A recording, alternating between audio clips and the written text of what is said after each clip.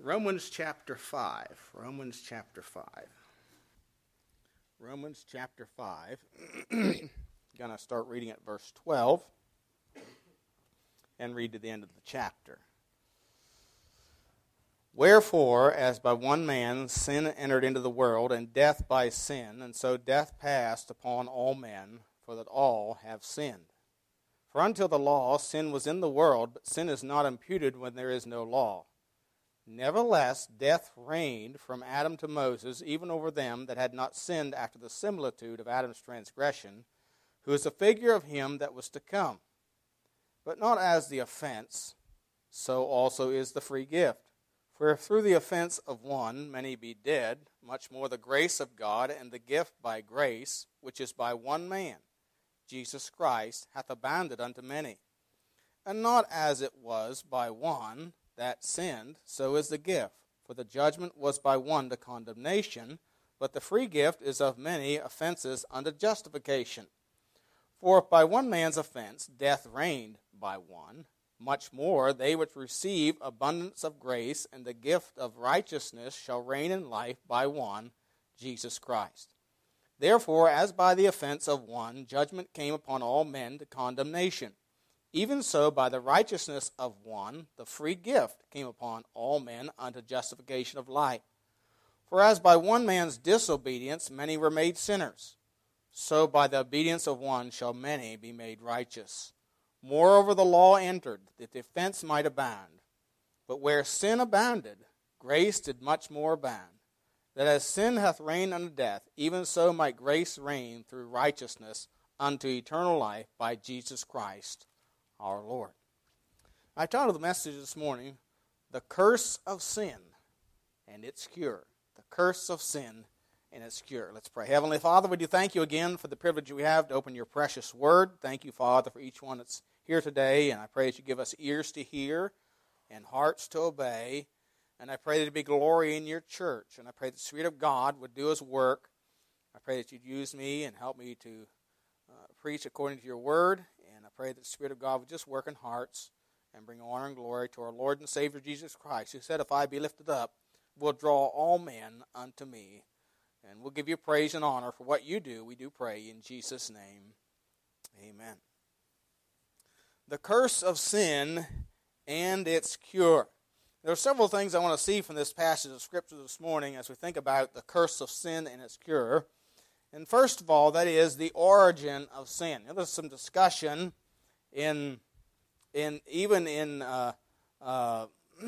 what's called Bible-believing circles about the origin of sin, but the Bible makes it very clear here, the origin of sin. Verse 12 says, Wherefore, as by one man sin entered into the world, and death by sin.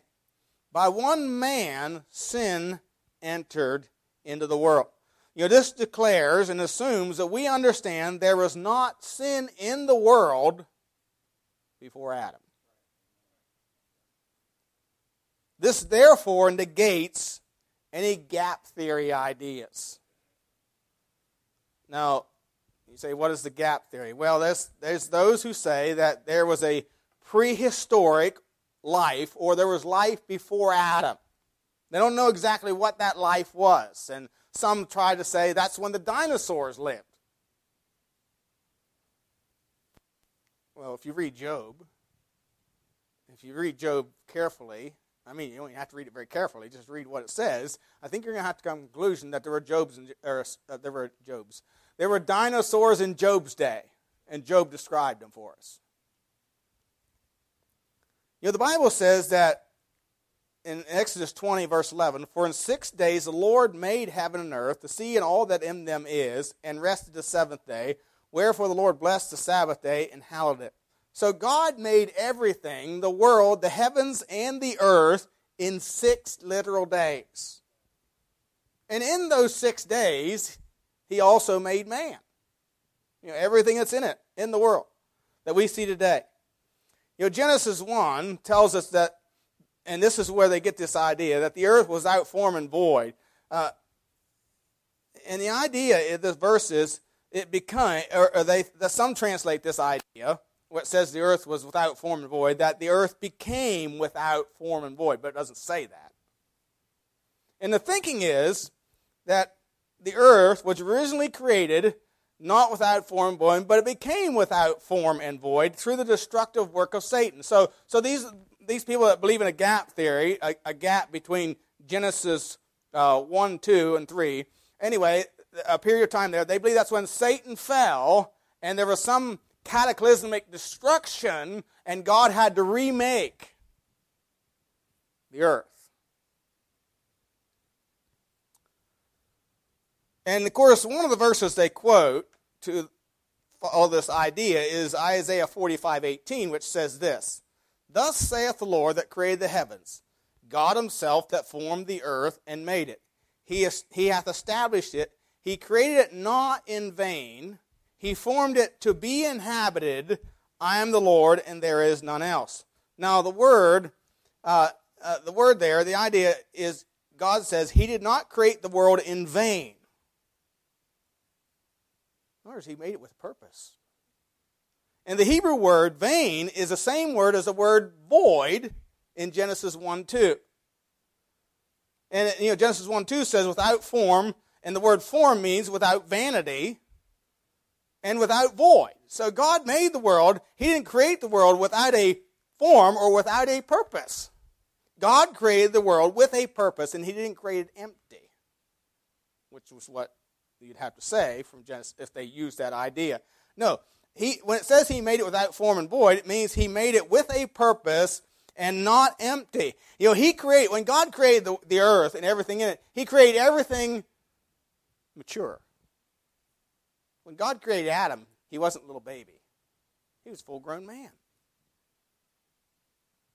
When he made trees, he made full-size trees that I'm sure had age rings already in them like we see today in trees. He created the rivers already full of water and full of fish and life. Everything he made, and he made all these things with a purpose. He didn't create it void and empty.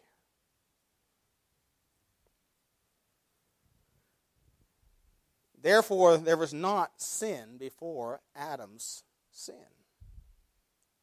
Because the Bible very clearly tells us here, wherefore as by one man sin entered into the world, and death by sin. There was no death before Adam sinned. I wonder what it must have been like. We have people that can't stand something dying today. It used to be, if you grew up on a farm, death was kind of commonplace. I remember we'd have cows. We'd put the cows out in the meadow. Sometimes the cow wouldn't come back. We'd go looking for her. And she may be down across the creek somewhere. Pennsylvania, we call it the creek. Across the creek somewhere and sick. Couldn't get up. She ate water hemlock or some poisonous plant, maybe, and often they died. Death was commonplace. And of course, we butchered our own things, and so we saw death. Death used to be commonplace, but we live in a world now where people, they can't stand this idea of death, but we live in a world of death. We are dying. I hate to break the news to you, but we are dying. That little girl back there is already starting to die. See, and death, but can you imagine being Adam and Eve and Cain and Abel, two little boys, and they never saw anything die? Never. No animals grew old and died. Their pet dog, Fifi, never grew old and died. Just continued to get older. Didn't even age. And all of a sudden, after Adam's sin, and then God slew animals. Blood was shed. It wasn't too long after that Cain slew Abel. That must have been an awakening. But what I'm saying here, that sin entered the world by Adam. There was not sin before Adam's sin. There was no death before Adam. 1 Corinthians 15, 21 and 22 says this, "For since by man came death, by man came also the resurrection of the dead. For as in Adam all die, even so in Christ shall all be made alive." So we see here very clearly the origin of sin. By one man, sin entered into the world, and death by sin. Secondly, I want to notice the extent of sin. In verses 12 through 15, we notice the extent of sin. And I'm going to notice several things here. First of all have sinned. Again, verse 12 says, "For as by one man sin entered into the world, and death by sin, so death passed upon all men, for that all have sinned." One commentator said this, to Paul, Adam was more than a historical individual, the first man. He was also what his name means in Hebrew, humanity. The whole of humanity is viewed as having existed at first in Adam. And so when it says, death passed upon all men, for that all have sinned, it's the idea here is all sinned in Adam. We all sinned in Adam. He says some may object to this and say, but I never chose to have Adam represent me. Of course you did. You identified yourself with Adam, the first sin you ever committed. It is absolutely true that we were born into our identification with Adam, but we also choose it with our individual acts of sin. You see, we all sinned in Adam, and we all sin by our own choices. You know, we could all sit here and argue about, well, I don't know if I'd have done that.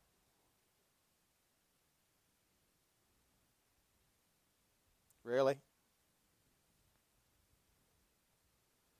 You know, James 1, verses 14 through 16 says this, "But every man is tempted when he is drawn away of his own lust and enticed. Then when lust hath conceived, it bringeth forth sin, and sin, when it is finished, bringeth forth death. Do not err, my beloved brethren." You know, God doesn't tempt us to sin. We are tempted, and we are drawn away of our own lust and enticed. And when lust hath conceived, it bringeth forth sin. So we have all sinned.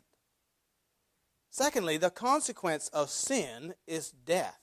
Notice again verse 12 through 14 says, "Wherefore as by one man sin entered into the world, and death by sin, so death passed upon all men, for that all have sinned.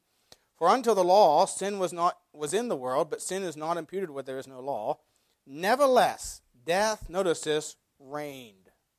It reigned from Adam to Moses, even over them that had not sinned after the similitude of Adam's transgression, who is the figure of him that was to come."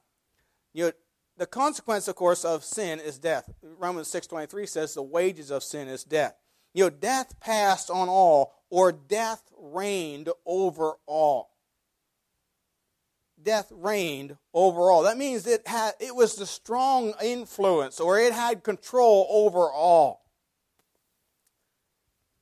And he uses this phrase twice. In verse 14, he says death reigned, and then again in verse 17, "For by one man's offense, death reigned by one." And so, of course, death is described as a separation from God. And death, and since man's sin, we've had death, we've had destruction, misery, and war in the world, and all this is the fruit of sin. It's all the fruit of sin. War is nothing more than the fruit of man's departure from God. Somebody's described it as, as instead of two individuals having an argument, it's two nations having an argument. It's war. Having disagreement. It's the fruit of man's departure from God. That's why all the chaos in the world. You know, God's people are not instructed to kill each other because we don't agree, or take over the lives of those weaker than we, or force everyone to believe like we do. And yet that's what we see in the world. everywhere.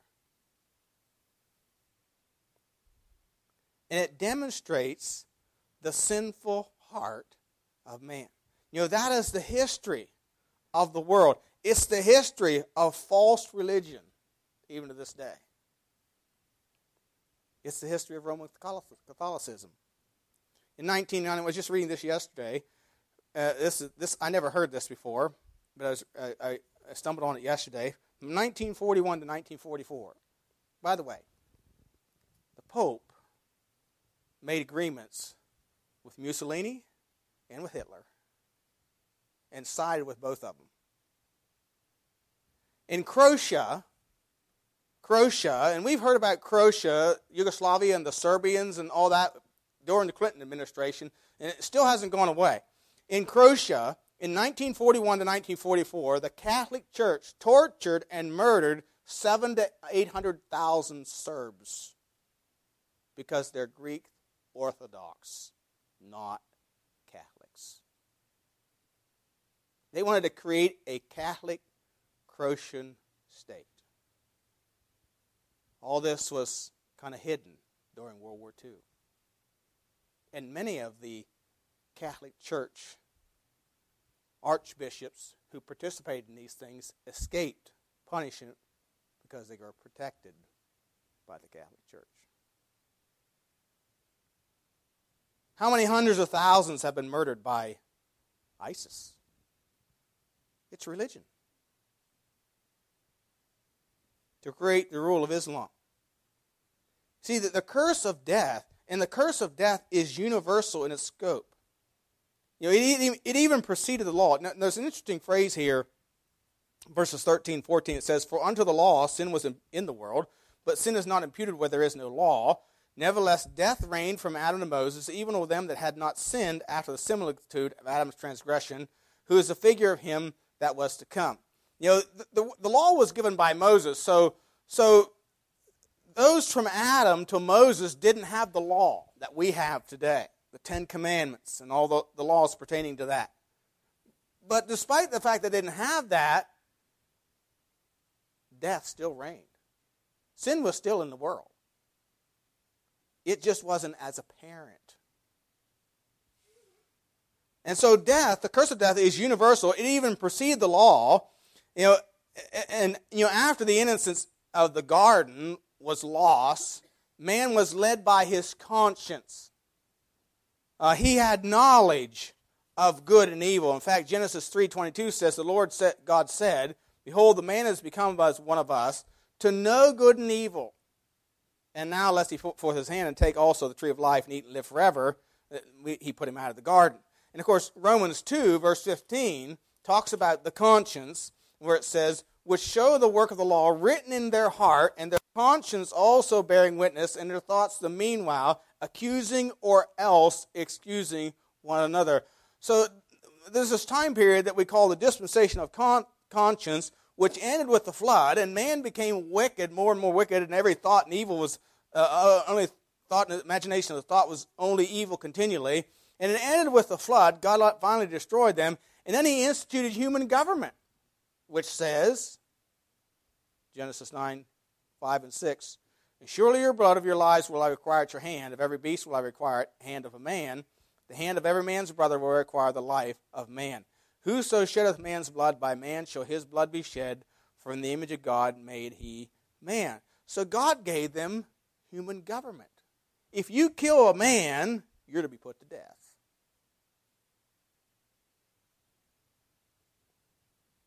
Still man rebelled against God. We had men like Nimrod. He was a mighty hunter, it says, before the Lord. Now, commentators say that he didn't hunt animals. He was a conqueror. He was a dictator. He hunted men. And the phrase "before the Lord" means in the face. In other words, like that's in your face, God. That was his attitude. And of course, we had the Tower of Babel. And God confounded their languages. And then the law was given by Moses as a standard of the righteousness of God. Again, it was to show man's exceeding sinfulness, exceeding guilt before a holy and righteous God. In Romans chapter 3, we notice in verses 19 and 20, well, now we know that what things soever the law saith to whom they're under the law, that every mouth may be stopped, and all the world may become guilty before God. Therefore, by the deeds of the law, there shall no flesh be justified in his sight, for by the law is the knowledge of sin. So the law was given as a standard of righteousness, of God's righteousness. And again, it was to show man his exceeding guilt before God.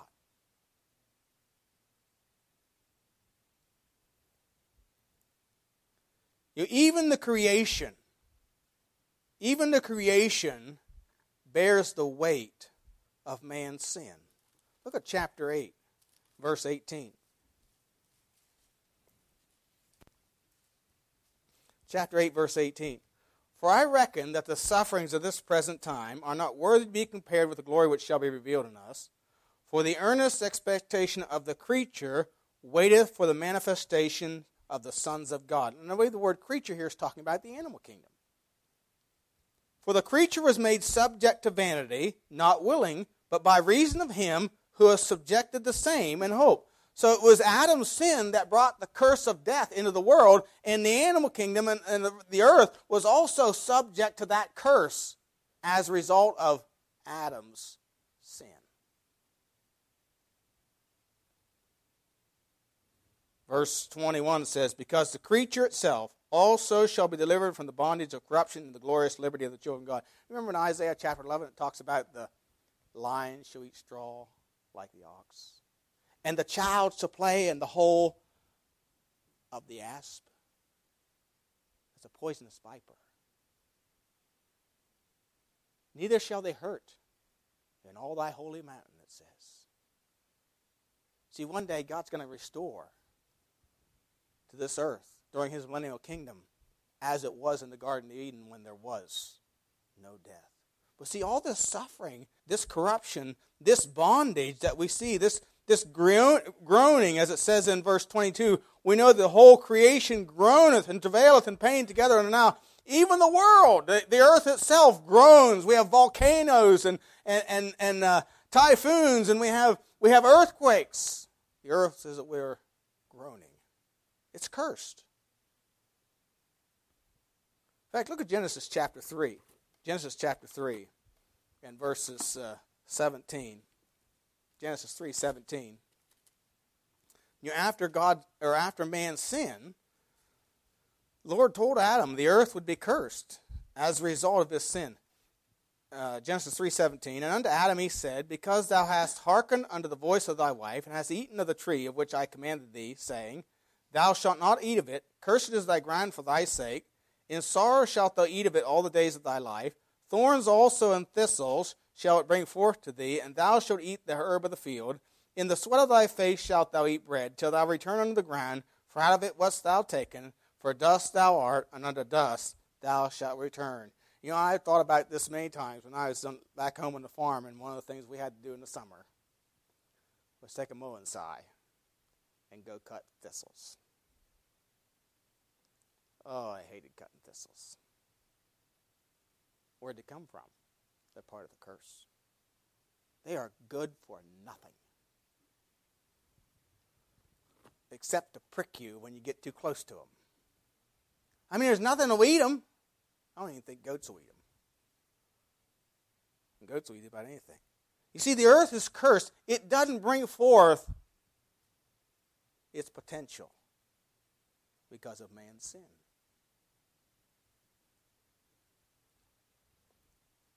And so we see the extent.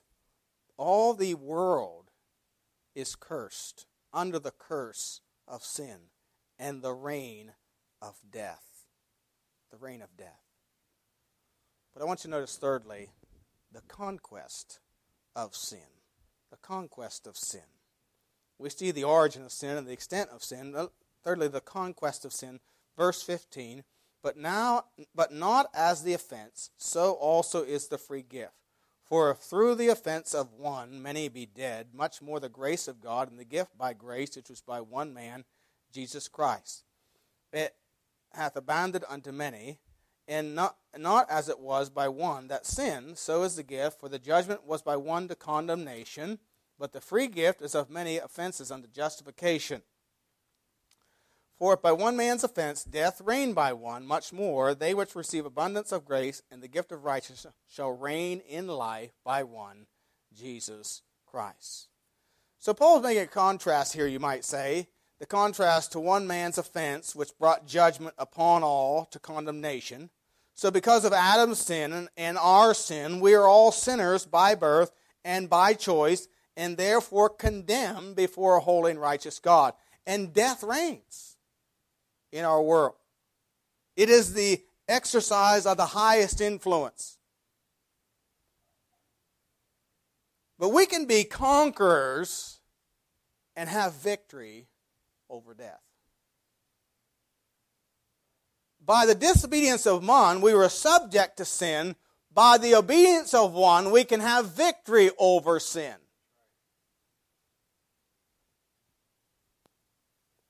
Look at verse 19.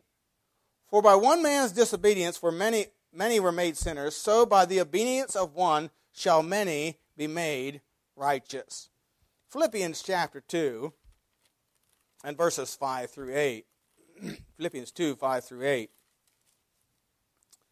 Says, let this mind be in you, which was also in Christ Jesus, who being in the form of God, thought it not robbery to be equal with God, but made himself of no reputation, took upon him the form of a servant, was made in the likeness of men, and being found in fashion as a man, he humbled himself and became obedient unto death, even the death of the cross.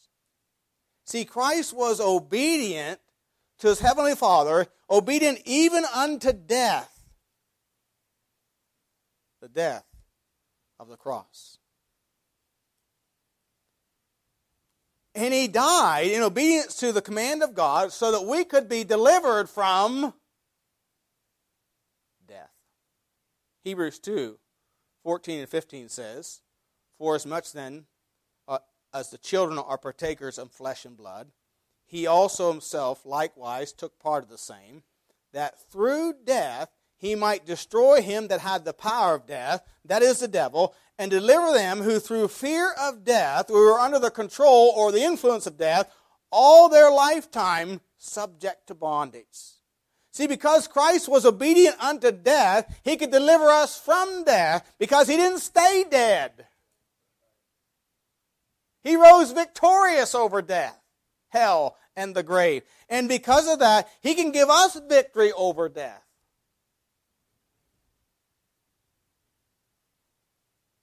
Hebrews 2:9 says, we see Jesus, who was made a little lower than the angels for the suffering of death, crowned with glory and honor, that he, by the grace of God, should taste death for every man.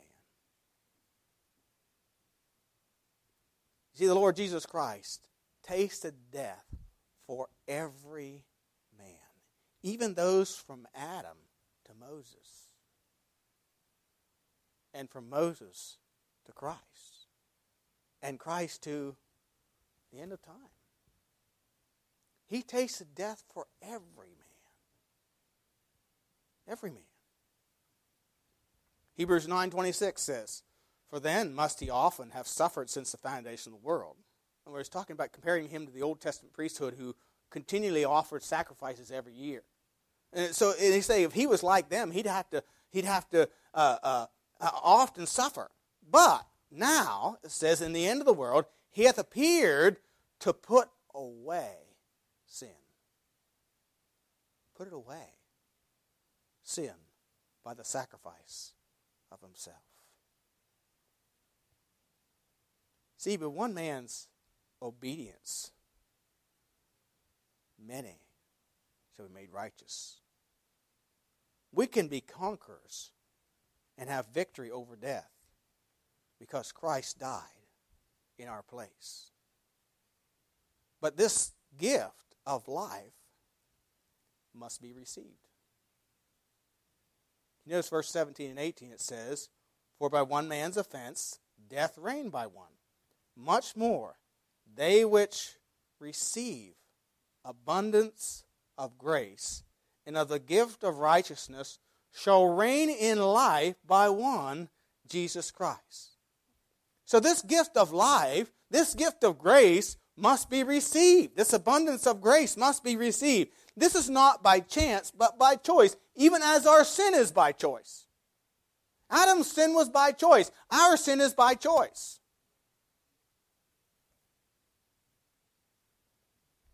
You know, after his resurrection, Jesus told his disciples to tarry in Jerusalem. Now, Jerusalem was the city that was hostile and hated him, and where he had been put to death.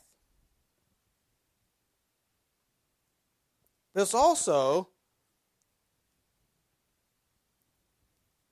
and he told them to tarry there until they found what his death had released. That is, his life through the Holy Spirit. They were sent back to the place their master was put to death. Jesus did not try to change the city before he sent his disciples into it. He changed the disciples, and they went out to change the city and the world. And how did he change them? He put himself in them. In the person of the Spirit. Notice again verse 17.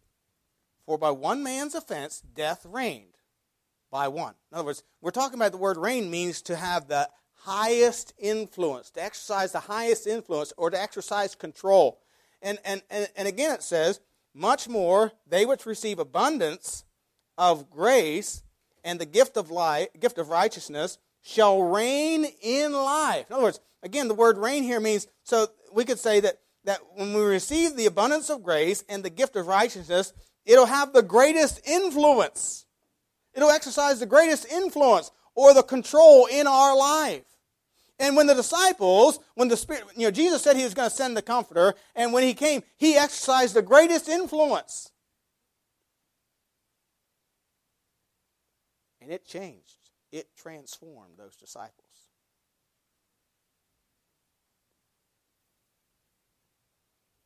John 14. Look at John 14, 16 to 20. John 14.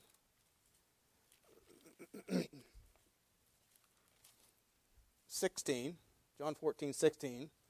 This is before Jesus was crucified, but he's telling them what's going to happen after he's crucified and risen from the dead.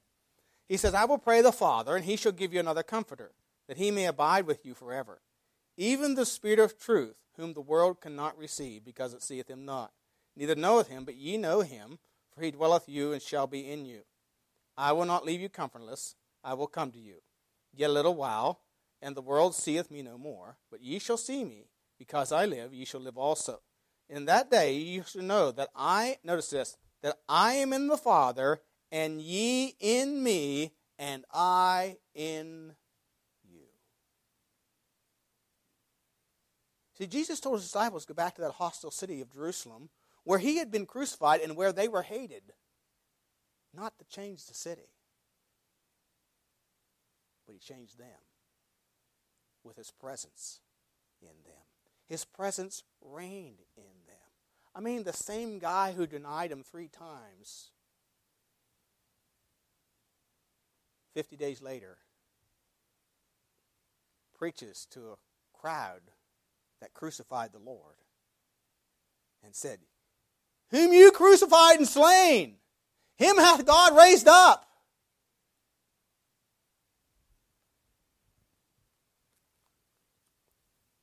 See, it was Christ reigning in them. That's what the Christian life is. It's Christ having the greatest influence. It's Christ giving me life and having the greatest influence. It is the new man to take care of the old man, to subdue the old man. It is Christ to conquer Adam. It is Christ to conquer the Adam in me and in you. We're all born of Adam. We must all be born again of Christ.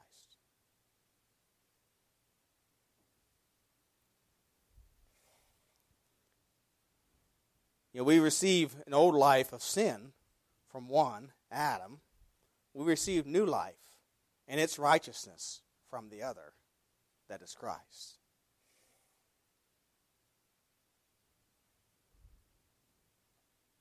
And where sin may abound in the old life, grace did much more abound. Notice verses 20 and 21 says, moreover the law entered, that the offense might abound. But where sin abounded, grace did much more abound. That as sin hath reigned unto death, even so might grace reign through righteousness unto eternal life by Jesus Christ our Lord. So there is, though sin may abound in the old life, in the old Adam, there is abounding grace, exceeding abundant grace, marvelous grace.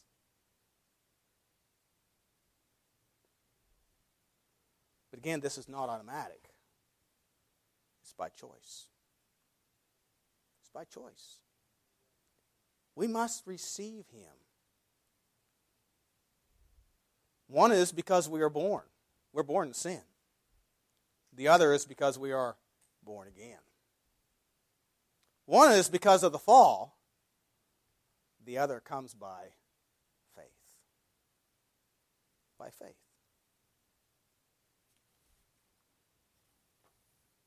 This life in Christ has the power to transform our lives. Jesus said in John 5:24, verily, verily, I say unto you, he that heareth my word and believeth on him that sent me hath everlasting life, and shall not come into condemnation, but is passed from death unto life.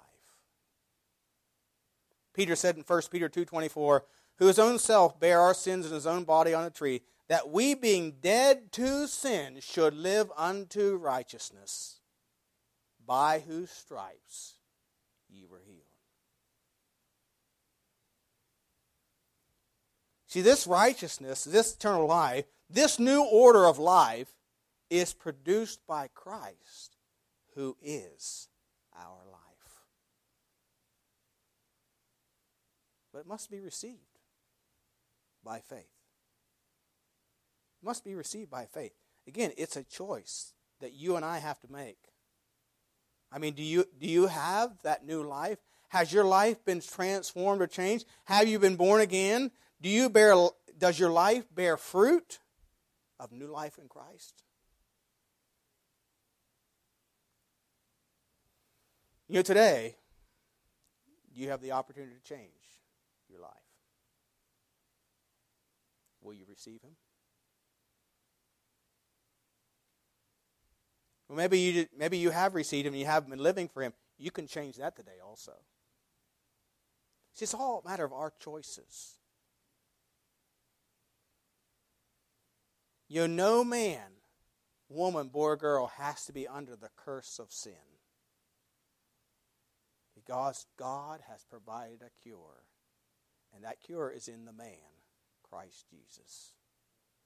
But He must be received as Lord and as Savior.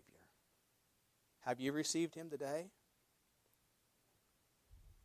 Have you received Him as your Lord and Savior? If not, you can make Him yours today. But you must receive Him.